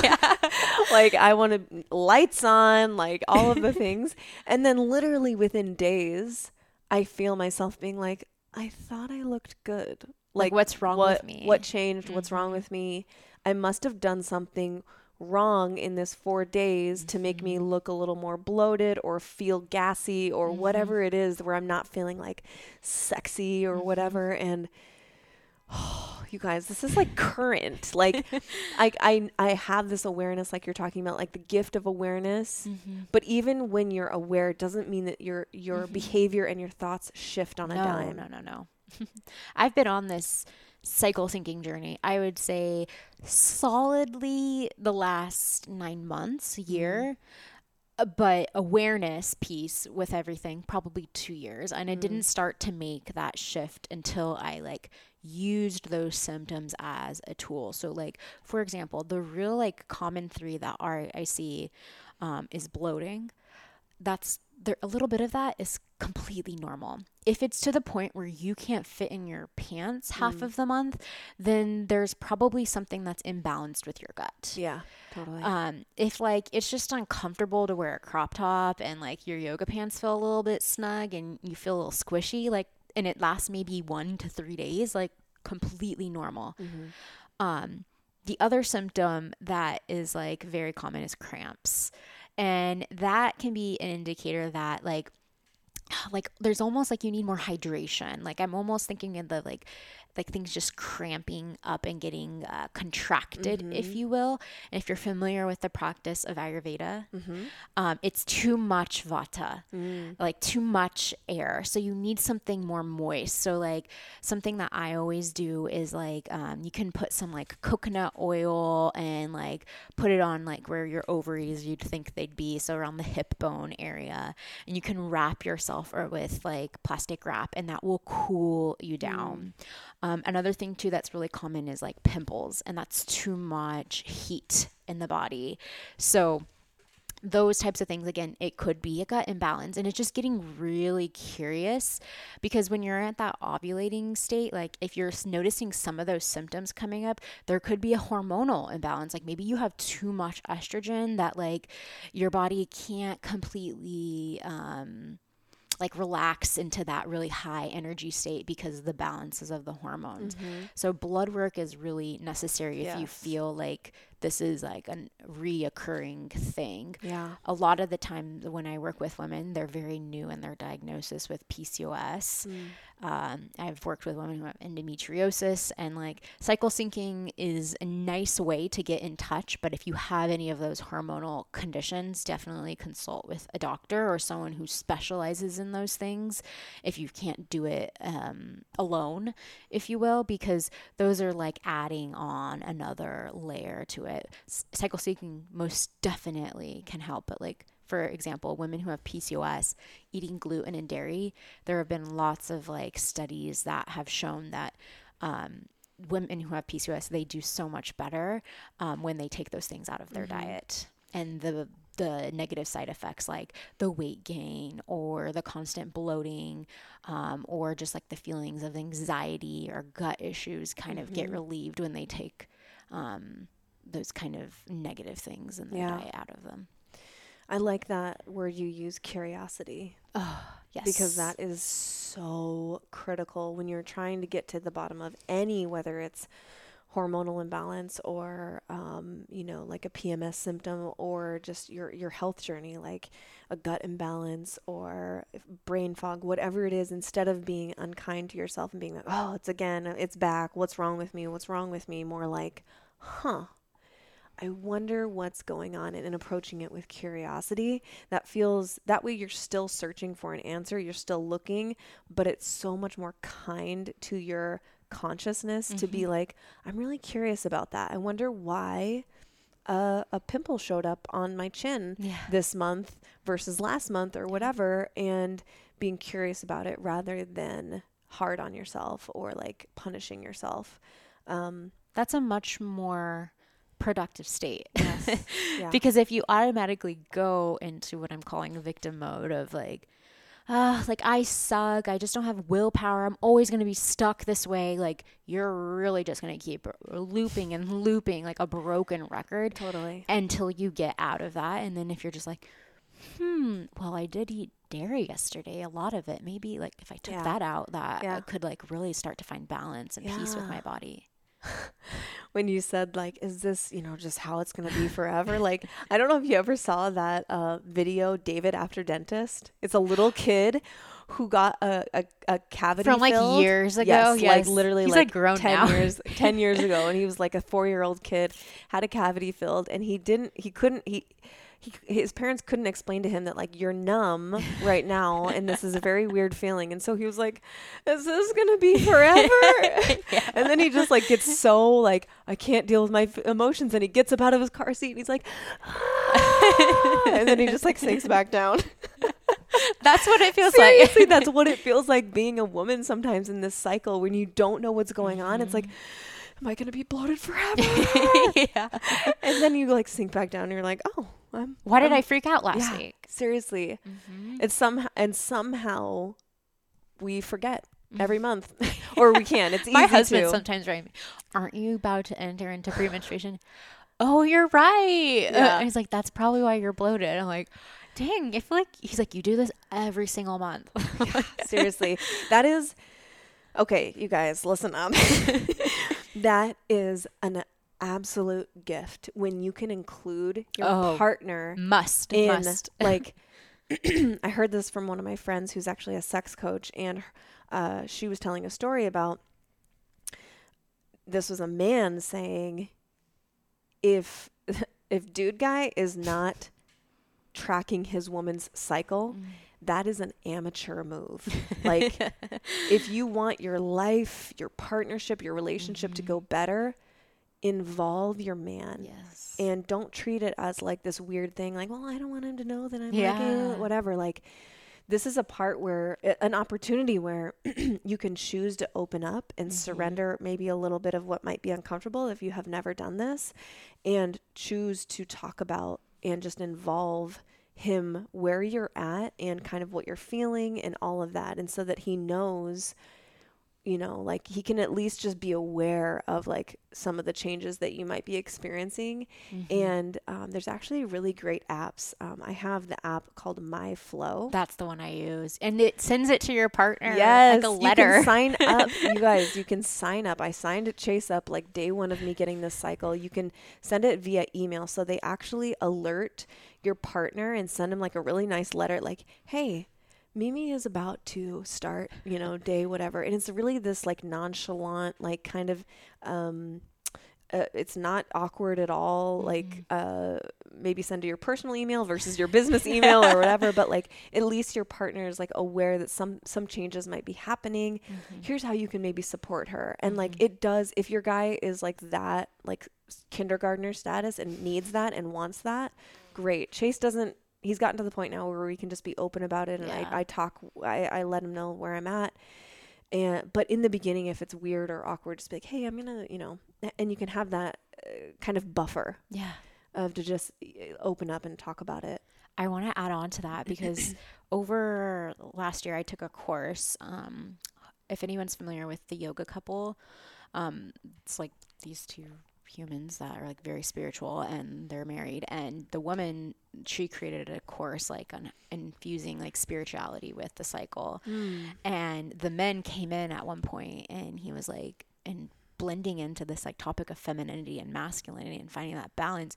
The first 2 weeks of your cycle, or I would say that last week where you're in premenstruation and then when you are bleeding, so week 4 and week 1 is when you're really, really, really supposed to step into your feminine energy. So like you just soften and you might be a little bit more quieter and just like receiving. And that's when your partner, if you are with a man, can step up and be more in his masculine. So maybe he cooks more of the dinners during this time because your energy isn't as where it's usually at when you're ovulating. And then when you get your energy back, that's when you can play with like being a little bit more in your masculine, and because you have all of that energy to give when you're in week 2 and week 3. And then that's when you can start to do things maybe for your partner. Maybe you do more of the cooking or you go to the grocery store. And so there's that balance of like giving and receiving.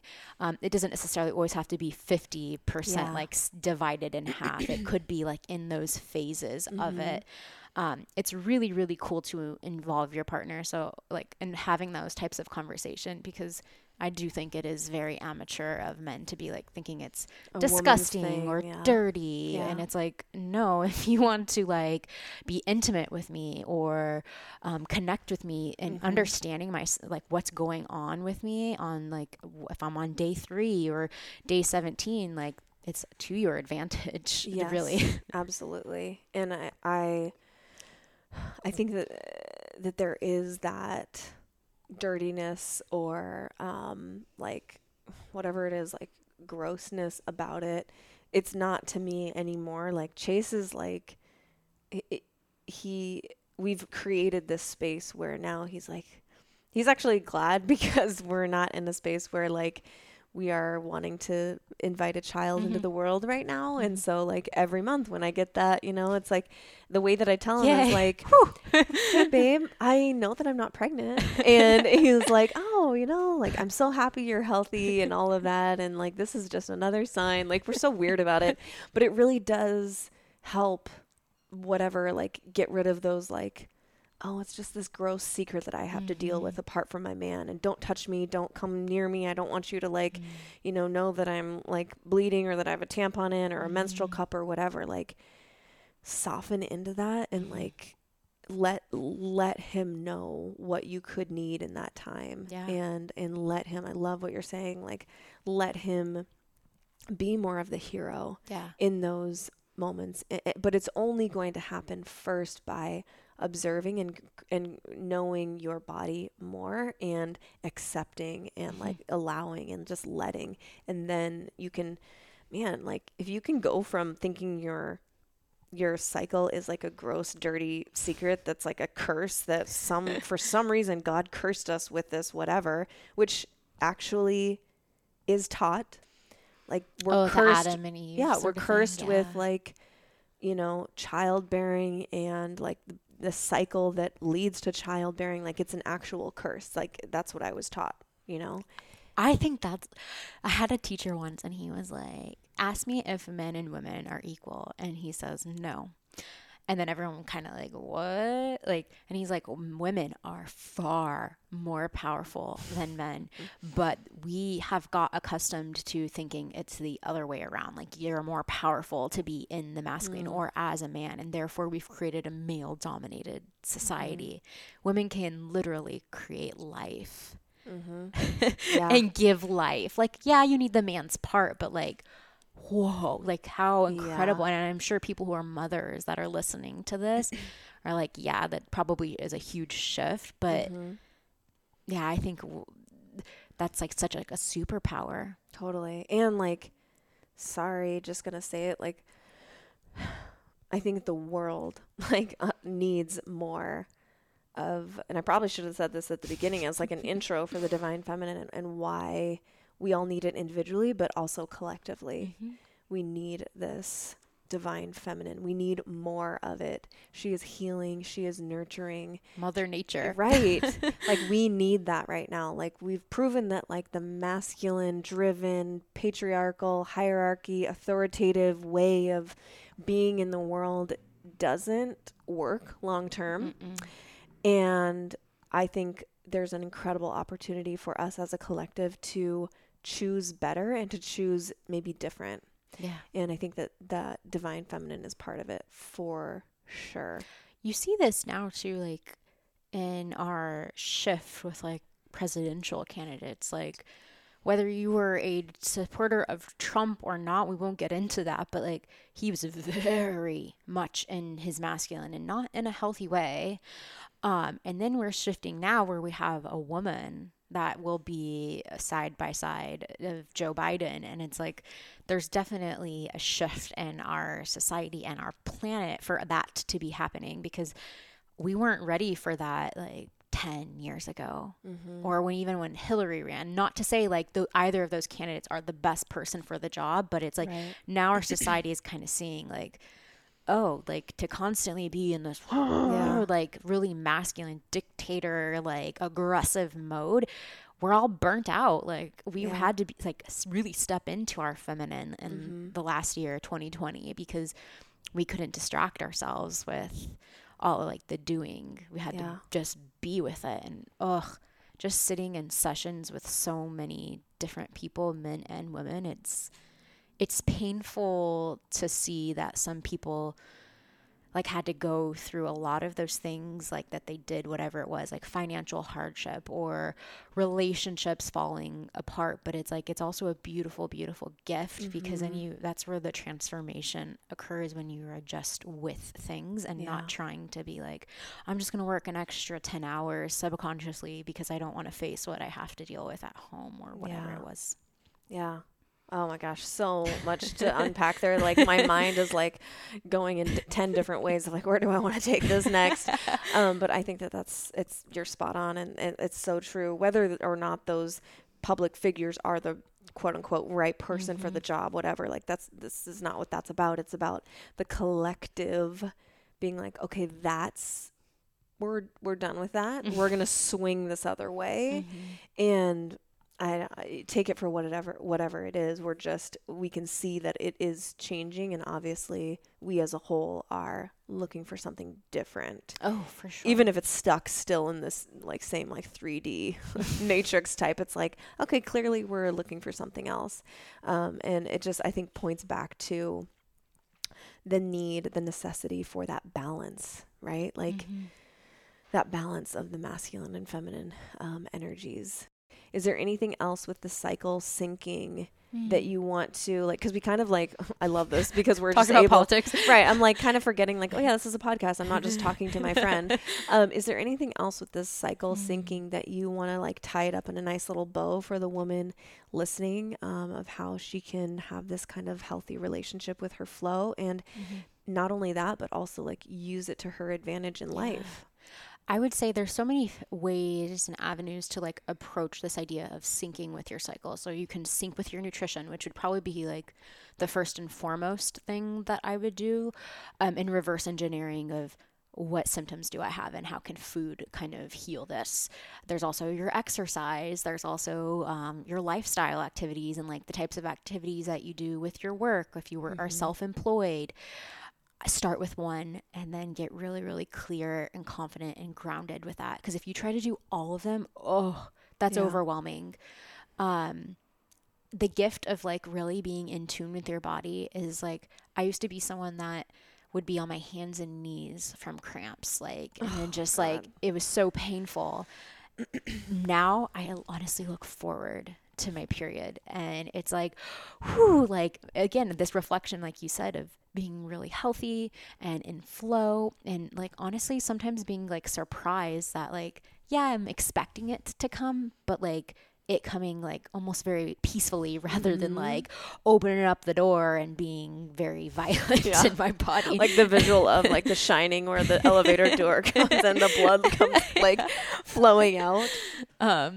So yeah, that's the gift of like really, really like fine tuning those things. If you guys have purchased Harmony, you get a free little guide with it. I actually made that. Yeah. And that will give you like a breakdown. So that's in itself, I'd say like buying Harmony and getting that guide is like 1000% worth it. Yeah. Just really quickly for anyone listening who's interested, she's talking about the Organifi Harmony. It was kind of like a beta, like test launch. Are they for still this selling product. it? Well, they're kind of deciding like if they, depending on how it did and everything, if they want to, I think it's technically out of stock right now, but they're talking about like if they want to bring it back as a full-time product. Yeah. So I really, really hope they do because I love it.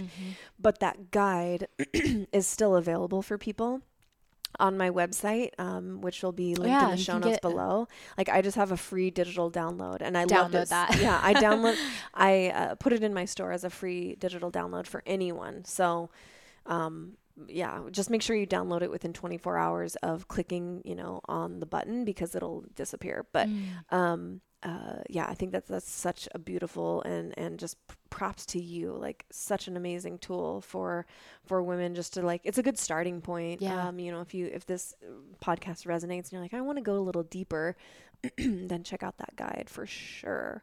And if Harmony is available from Organifi, definitely pick it up. It's so good, you guys. Yeah. It's like a cacao drink. It's different than gold. I think it's a little more bitter, but yeah, it's like a richer cacao drink versus the chocolate gold, which is a more like spiced. Like you can really taste the like cinnamon and ginger in the other one, where this one is a little bit like more like biting into a square of dark chocolate. Yes. Versus like a spiced chocolate. The benefit too is that you don't have to share it with your man. Because I was like, do you think I could have some? I'm like, I don't know. Yeah. I feel like that'd be weird. Like Chase actually did. He loves it. Oh, really? We I think he might have had more than me in our little tub that we had. No, that's, and he didn't grow man boobs or anything. Like it was totally fine. But you could always, if you wanted to keep it for yourselves, ladies, like you'll want to. It's that delicious. But yeah, no, thank you for all that information. That's so good. And again, just tip of the iceberg, because that whole topic of cycles is just like, there's unending amounts of education that is so lacking. I wish kids had this. Yeah. Like, think if you from the time you, and some people have this as a, like their reality of like maybe their mom celebrated their period. Like lots of people do like ceremonies now for like their 12, 13-year-olds, and like, oh, you're stepping into womanhood and like celebrating that. But if you had that now in our day and age, when you were 12, 13, whenever you got your cycle, like think of how much different your relationship with your body would be. Oh my gosh. If that's all you knew. Right. Yeah, that would be, that's the world I want to live in. How much more balanced people would be, and like just like so much kinder to your body, and having those like conversations. Like I'm always telling people, like I used to just be like, oh, my stomach hurts, I don't feel good. And now I'm like, oh, I'm on my period and I'm not really up for that. Or I'm sorry, like I'm just really low energy. And imagine if you had those conversations with like your workplace. Yeah, totally. Sorry. Yeah. I'm ovulating. I'm going to be out of taking a mental health day. Be at the beach. Yeah, right. That would be amazing if we had that support, you know, from early on, from early age. But we get to like you so beautifully put in the last episode that we did together, like choosing that it can be different from here on out. Like if you have daughters, or if we have a daughter, like it could be completely a different experience for her, because now we have these tools to share, or, you know, with a niece or something like that, where it's like, it's not taboo, it's not gross, and you don't have to be embarrassed about it. Actually, it's a point of pride, and it actually means this. And, you know, when you have a boyfriend someday, or you have a husband someday, like this is something that you just like making it like special versus like, oh yeah, you know, it's going to suck. Here's some ibuprofen. Right. Yeah. So yeah, it's such an important thing that doesn't get talked about enough. And, that's what I want, is to like create this space where we can have that really honest, open dialogue, and create that safe place for women to feel like, or just, you know, people to be like, oh, that's not weird, and I'm not alone. And it's actually, you know, just kind of like nudging them in the kind of right direction. What I was going to say before we tied that little bow on the cycle syncing was, I would love to leave our listeners with some, you know, personal practices that you and I use. Maybe we could like alternate or something on practices that we use in our lives in a healthy way to cultivate and to nourish our quote unquote divine feminine, and whatever that looks like for you. Okay. So I think the main thing that pops in my head is like ritual. Routine is masculine, feminine is ritual on the opposite side. So like committing to something every single day where like your phone's out of the picture, you're just spending time with yourself, nourishing yourself, and you're like on a date with you. And it could be a 15-minute date if that's all like your day can afford time-wise, or it can be like an hour if like you do have more flexibility with your schedule. Maybe you have no kids or you work for yourself. I always do things like meditating or reading a book. Something that I've really gone into lately is like reading fiction. I went on this like 7 years of just reading self-help and like spiritual healing and like I got a little drained from it. So like reading fiction is just like a one way where it's like I just get to receive, because I don't have to produce this information and make it a lesson and teachable moment for my clients. Yeah, that's a really good one. I love that. I don't read enough fiction, so that's like I highly recommend prompting it. me. I've read like 4 books in the last like month. Wow, that's amazing. I'll have to afterwards get some recommendations from you.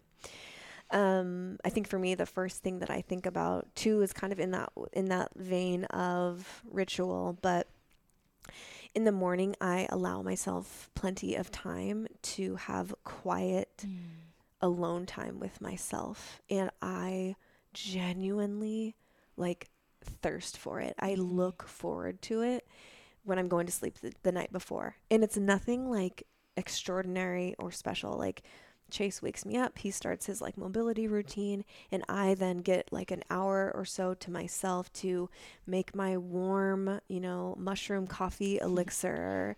And I get to put some incense on, and I put a salt lamp on. It's a very light glow. I get to read the book, whatever I've chosen. Usually it's some sort of like spiritual based book, and I get to just slowly read and journal and kind of like just be like entering my day with a little bit of softness rather than getting up. And what I used to do was like, when I was very imbalanced, the first thing I would do before I went off to my dental hygiene job is I would go downstairs and get like a cardio session in first thing.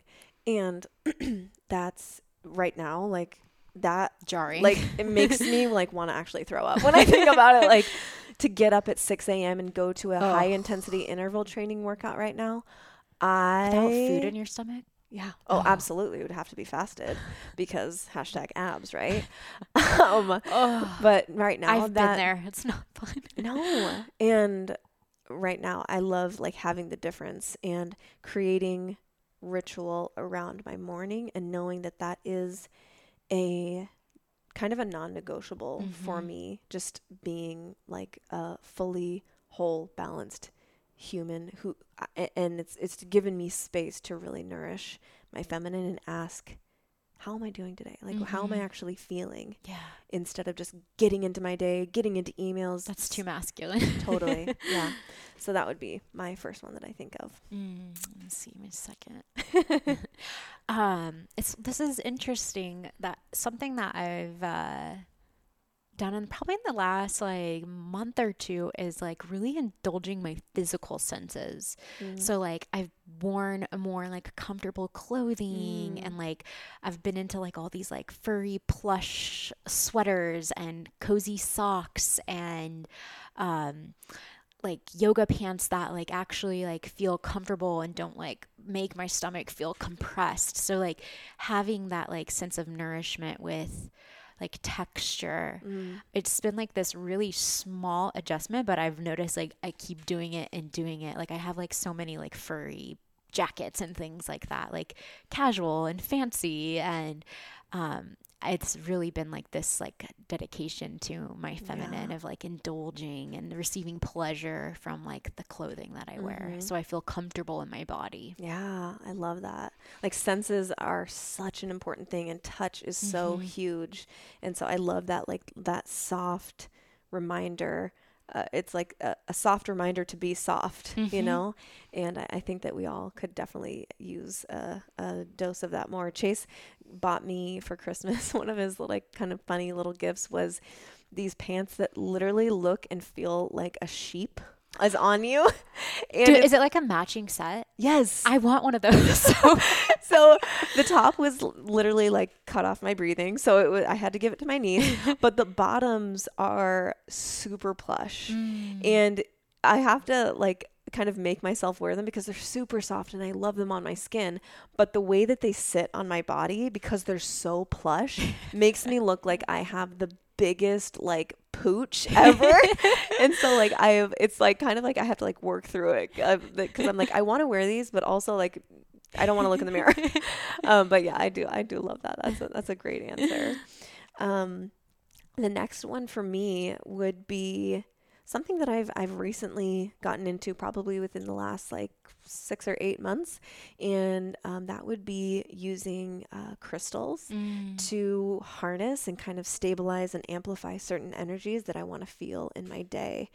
And that could be masculine or feminine. Yeah. And if y'all haven't listened to the episode with Craig from SoCal Crystals, where Chase and I interview him, it is amazing and definitely by far one of my favorite episodes and favorite conversations that I've had thus far. I think it's episode 52. But the incredible ability for crystals to stabilize energy and amplify it.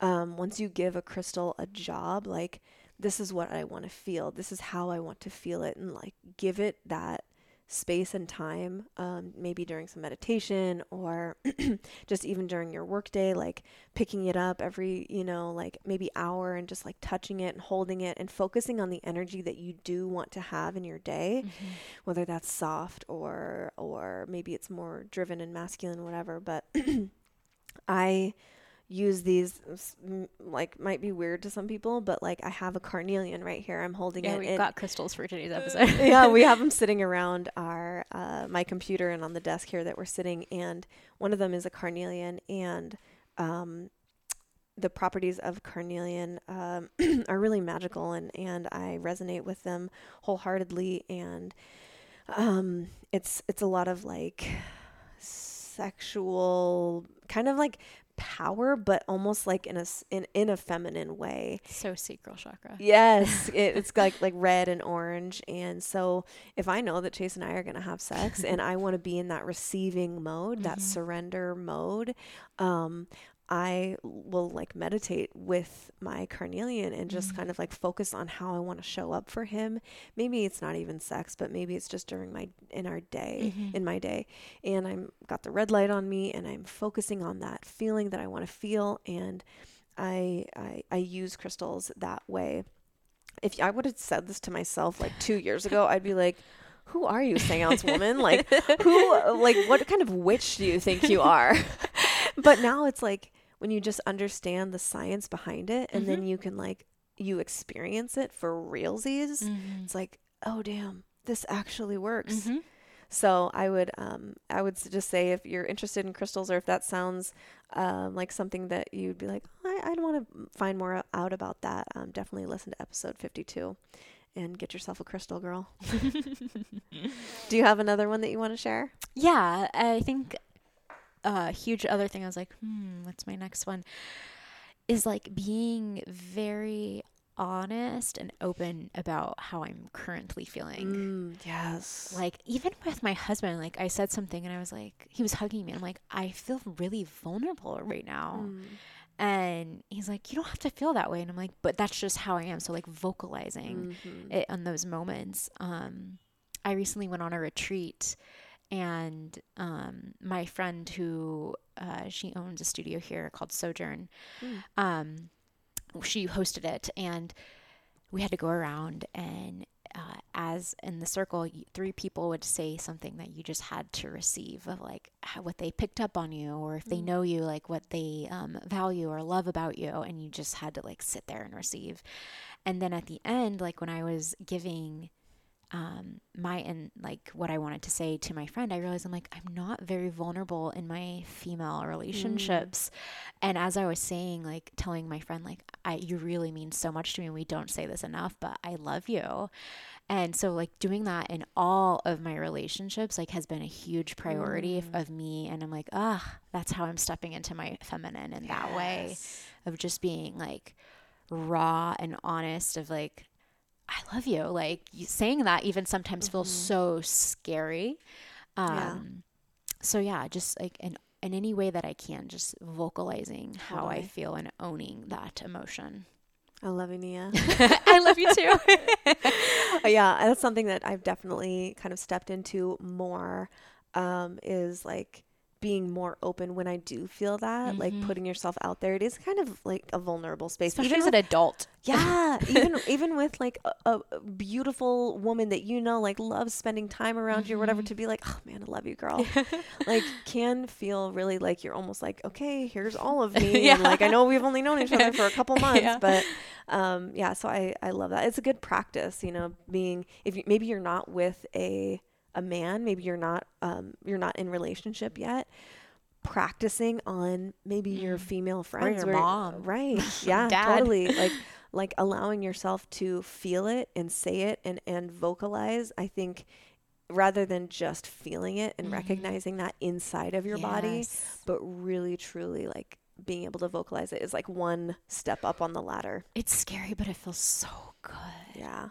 Like even with your siblings, like I realized I never hugged my siblings, and my cousin was here and she's like my sibling, and I gave her a hug, and I think she was like, wait, what are you doing when she was leaving? And I'm like, no, like you need to do this. Like you never know when someone's going to exit your life, or so like just cherishing and stepping into that and being like, oh, this is a little scary, but it feels good. Right. And to that, like we don't know when anyone's going to exit our life, but you also don't know when that showing of either vulnerability or love is actually what they've needed. And it can be like almost like nourishing to them, but also an example of like, oh, Nia did that with me. Maybe I should, that felt really good. Maybe I could do it other places. Like you could almost be like an example for other people. Take or them like, by surprise and make a change somewhere else. Like a permission slip almost. Yeah. Like, oh, I guess that is okay. Like you never, ever know when that's going to like change someone's day.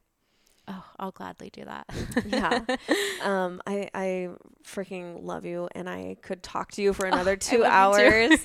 And I think I have this feeling that you're going to be one of those people that like we have on regularly, because we've already seen it with the other one. Like it's just been, people just resonate with you, and you are so relatable and so bright, and you're doing so many good things in this world that need any sort of like megaphone. I'm making like a megaphone with you need all the megaphones because of what you've done in your personal life. And then what you're also helping other people do, which is just like the most beautiful work. And it's so incredibly needed, as we've already talked about. So I want to just thank you from the bottom of my heart, that you are so important and you're so worthy of all the good things in your life that you feel right now. Like, I hope you truly like live in that and really like taste them every day. Thank you. Yeah. I received that, but also thank you for seeing me. I feel like in the last year, I've really like allowed myself to be seen, and like you are like proof that like when you let yourself be seen, like you get to cultivate like more community around this and more beautiful friendships and connection. So thank you so much for like seeing me and like just like celebrating me. Yeah. You deserve it. Thank you. Okay, I am going to leave you with the same questions that we asked you last time. I don't remember time. what I said last time. Okay, good. Well, then I don't know if they'll be same or different or whatever, but it's all about disease prevention for body, mind, and relationships. And I want to know for you today, what feels like medicine for your body? King coffee. Yes, she got me hooked in the last month. Yes. I can't go back to regular coffee. I love that. I honestly love hearing that, because I know how much your body loves it. Like your insides. My body hates real coffee now. Like literally like bleh. I know that's something that I've heard other people say, where I have to kind of respond like sorry, not sorry, because I'm like, not. Yeah, it is truly amazing. You guys, I did not pay her to say No. that. No, she did not. I just tried it and I was like, I even got my husband hooked on it. I love that. So good. And so what about for your mind? What feels like medicine for your mind? Reading fiction. I love that. Yeah. Yeah. You're inspiring me to read a little more, because I have this type 3 Enneagram achiever mode that is hard to turn off, and I have to make myself relax, and I have to make myself not feel like you should be doing more. You should be self-developing. Like you could be learning. Like you do all the things though already. you have to be learning all of the time, learning or working. Right. And that's what that's what my ego says to me. And reading fiction is a different type of learning. You're learning how to receive and learning how to rest and relax and just be. So that's really, really good. Yeah. And I don't have recommendations for you, because I've been just reading like the cheesiest, like they're probably like young adult novels, but I'm like, I'm just getting a good story out of like this. Twilight or something. Probably on the same realm, but not Twilight. Yeah. I love that. We need that. We need to like the variety. What about for your relationship or relationships? Being honest about how I feel in the moment. And just like I said earlier, just fully putting myself out there, like whether it's with my husband and things feel really scary because I feel triggered from childhood trauma, or connecting with friends that like we know we love each other, but like we don't say it enough, and hugging friends and people that are so close to me, and really just indulging in that way, if you want to call it indulging. So receiving pleasure and being honest with my emotions. I love that so much. That is a ninja life skill for sure. Well, is there anything else like that you want to just say to the woman who's trying to access and cultivate more healthy feminine energy in her life or in her relationships? Is there anything else that you want to leave that woman listening with? Ooh, that's a heavy question. I know. I think, and this came from my intuition, so I'm just going to say it. when you are trying to achieve that balance, sometimes you look at all the people around you. Maybe the first learned one was from your mom, or you see someone on your Instagram feed or a friend. Make sure you're resembling things or mirroring things from a relationship that you actually admire and that you want for yourself. So Chase and Mimi are a great example of that. If it's some influencer that you barely even know and you're just seeing that highlighter reel of it, like just be very, very mindful of what you're consuming with those people, because that will land in your subconscious. So the automatic one, like I said, is mom and dad, but you get to choose like, who would be like the ideal person that I would like to mirror, and maybe like that could be like that starting point. There's also the opportunity to hire a coach or someone who specializes in this type of work, because when me and my husband hired our relationship coach, like what became like the reason, okay, we're going to spend money on this and it's going to be scary to invite this person into this aspect of our lives, is we realized no one teaches us this stuff. And the way you learn is like either you just keep repeating cycles or you just mirror what your parents do. And honestly, like it's probably not our parents. Like you probably wouldn't want to learn how to be intimate and be in your feminine from mom or dad. Like that's just really awkward. So like you can always hire someone or ask someone that you admire like what they did, and that would probably be a good way to like explore that within yourself. Yes, that's such good advice. You are so wise. You are so light. Thank you so much for spending a part of your day with me again, and all my listeners. I am so excited to hear the feedback from this episode as well. And I know you're going to be back, so it's not goodbye, but until next time, thank you so much. And you guys, I know you got a lot of nuggets. I'm sure you were all taking voracious notes, but please send this to someone you know, someone you love, maybe your best girlfriend or your sister or your mom, someone who maybe is looking for that hefty dose of divine feminine in their life. And then you can just talk about it, sip on it over coffee, and go spread some more light into your day and into the world. And that's what this is all about. So thank you for being with us, and until next time, okay, bye. If you liked this episode, make sure you hit that subscribe button in Apple Podcasts, Spotify, or wherever you prefer to listen. This will ensure that every episode drops into your library automatically. And if you have a recommendation for a podcast guest or topic, you can always email themedicinepodcast@gmail.com. Remember, there's no E at the end of medicine, and let us know your big idea. We would love to hear from you. Until next time, cheers, boo.